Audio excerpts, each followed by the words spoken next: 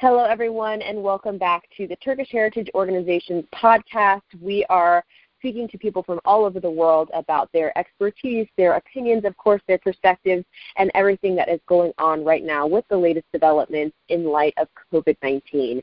Today, we have with us Berkin Sener, who is a consultant with the UNDP Istanbul Regional Hub. He's also the co-founder of Youth Deal Cooperative. We're very excited to have him on the show. And just a quick note, we want to make sure everyone realizes that these are his personal beliefs and perspectives and not representative of the UNDP as a whole. So, Berkin, first, thank you so much for joining us today. Thanks for having me in the show.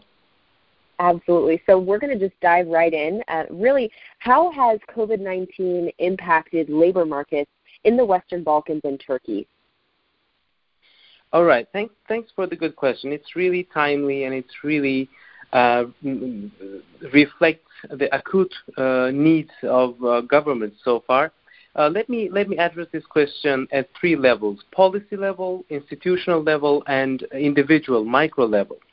At policy level, the Western Balkans arrived this pandemic at a modestly improving sub-regional employment status quo.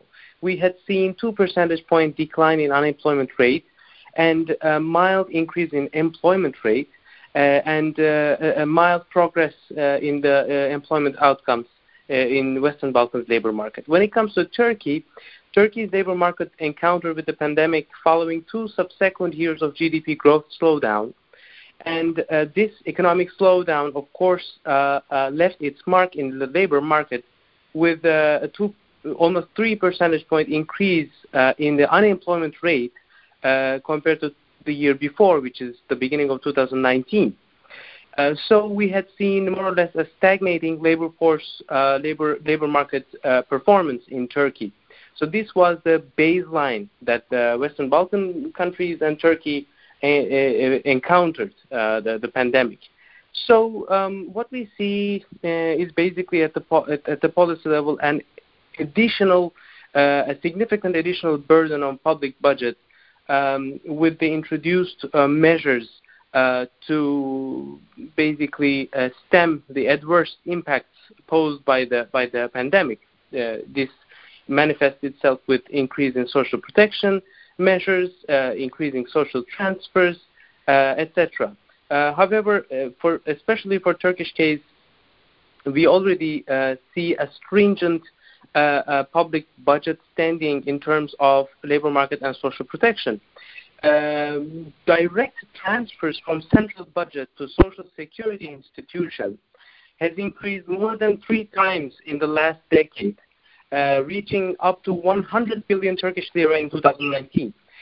This is an indication that already the social protection measures were being subsidized by the central budget. With the pandemic, we would see that an additional burden will have to be dealt with by the central budget and by the social security institution. So overall, at policy level, we saw an additional burden economically. At institutional level, of course, not every person or not every institution, not every sector was impacted equally. Several sectors were impacted more, such as retail traders, including shopping malls, iron, steel, and metal manufacturers, automotive manufacturers, retailers, transport, entertainment sector, textile manufacturers, and event organizers, to name a few.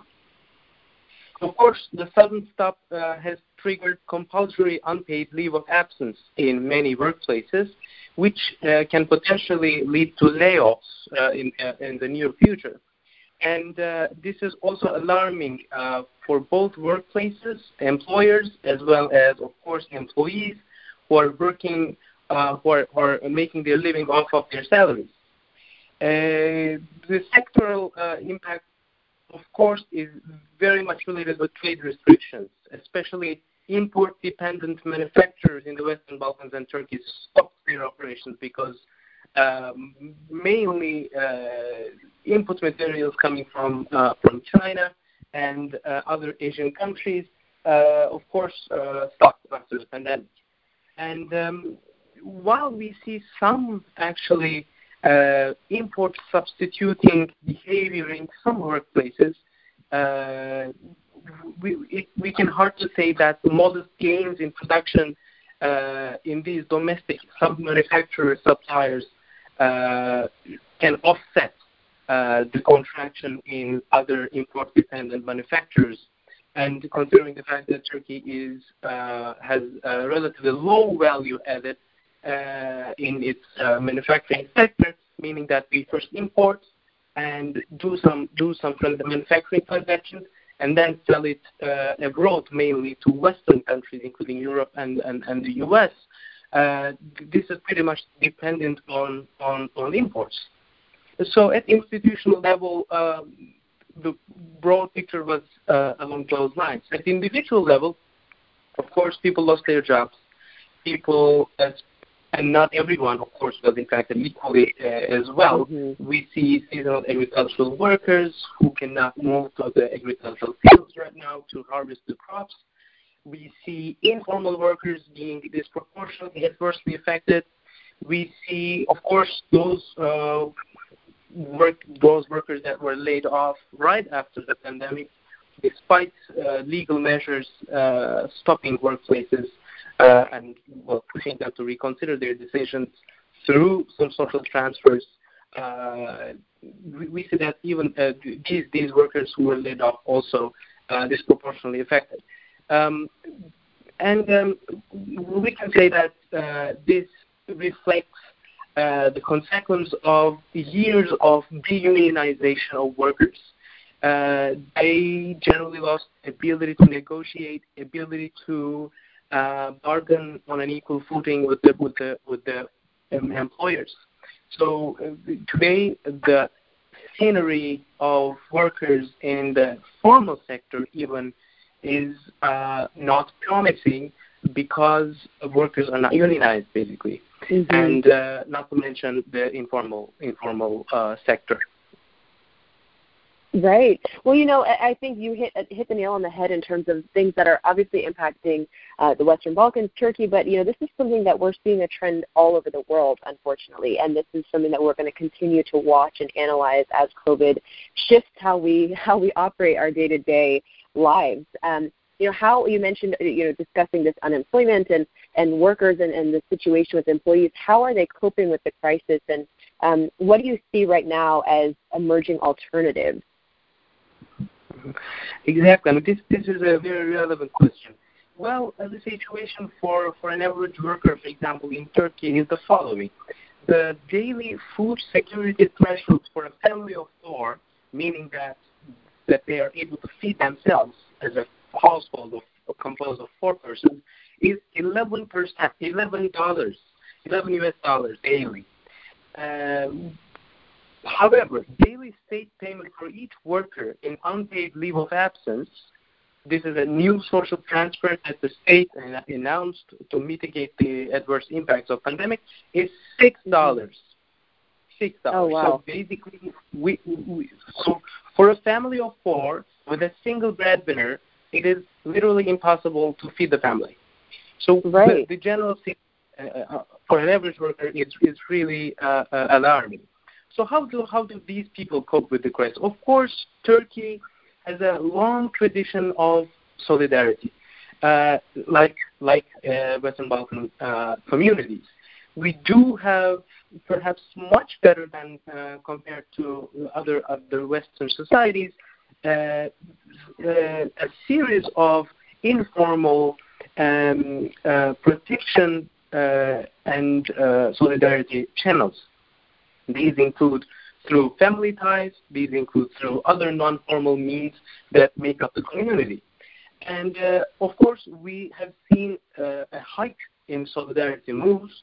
This can be basically increase in the Zakat movement, those especially within religious communities, and the fact that we are in the holy month of Ramadan. These are really timely occasions for solidarist movement. However, we particularly saw the rise of social economy as well.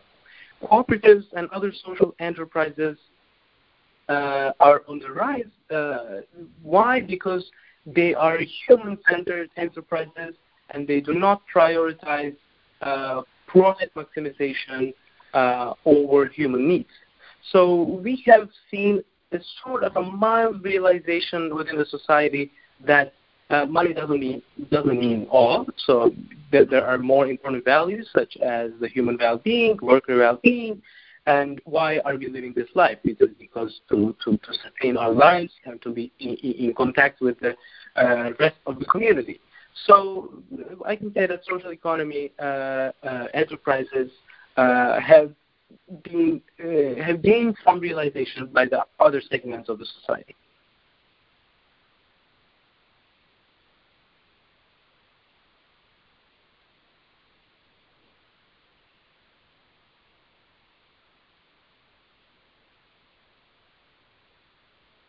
Are you on the line? Hello, can you hear me? Yes, I do now. Okay, perfect. Yes, I was just saying that, I think it's so critical to be able to analyze these emerging alternatives and see, just how long this quarantine or COVID-19 impacts the world is going to determine what emerges from this. So, the key point, of course, is addressing those concerns of the general public, just as you mentioned, being able to care for families in times of need is something that people are really going to address. So I want to shift gears just a little bit and ask you if you wouldn't mind, share more about the work that you are doing with your cooperative. You founded this cooperative, so tell us a little bit about what its core mission is of this organization. All right. Yeah, with pleasure. So we, together with my friends, we established our cooperatives back then in 2015 in Turkey. It was Turkey's first youth-led social cooperative. We believed in a more equal, democratic, and sustainable economy. This triggered our action while establishing the cooperative. Today, we are working with underserved communities such as refugees, inactive women, unemployed youth, persons with disabilities, with long-term unemployed, with obsolete skills, etc. We are helping them create a new cooperative enterprises based on their shared needs, or improve the existing ones. We are also active in cooperative development ecosystem. So we don't consider that a group of people comes together and establish a cooperative. It's not that easy. I mean, it's easier said than done. Therefore, we are also working with development ecosystem, including municipalities, international organizations, chambers of commerce, etc. And we are currently we have some international partners as well, including U.S. Federation of Worker Cooperatives and its affiliated institutions such as Sustainable Economies Law Center and Democracy at Work Institute. Not to mention other international cooperative alliance youth network and Young European Cooperators Network. So these international networks help us transfer the knowledge and practice of social cooperatives and worker cooperatives to Turkey. And we are working with, as I mentioned, underserved communities to expand cooperative entrepreneurship for those in need. That's fantastic, and something that I think is so critical today is to, of course, address those needs of the underserved communities, especially with refugees, women, young people, of course, as well. So I commend you on the work that you all are doing, especially right now. I also wanted to ask you, one last question. What are we to expect, or at least from your perspective, from this new normal that we are experiencing in terms of sustainable economies? Mm-hmm. Well, I can mention some positive aspects and negative aspects from our shaping our expectations for the new normal. I can say that we realized the need for socially and environmentally responsible enterprises. The real sector, the financial sector, do not operate in silos, do not operate independent from other realities such as public health, such as society's well-being, such as the climate itself.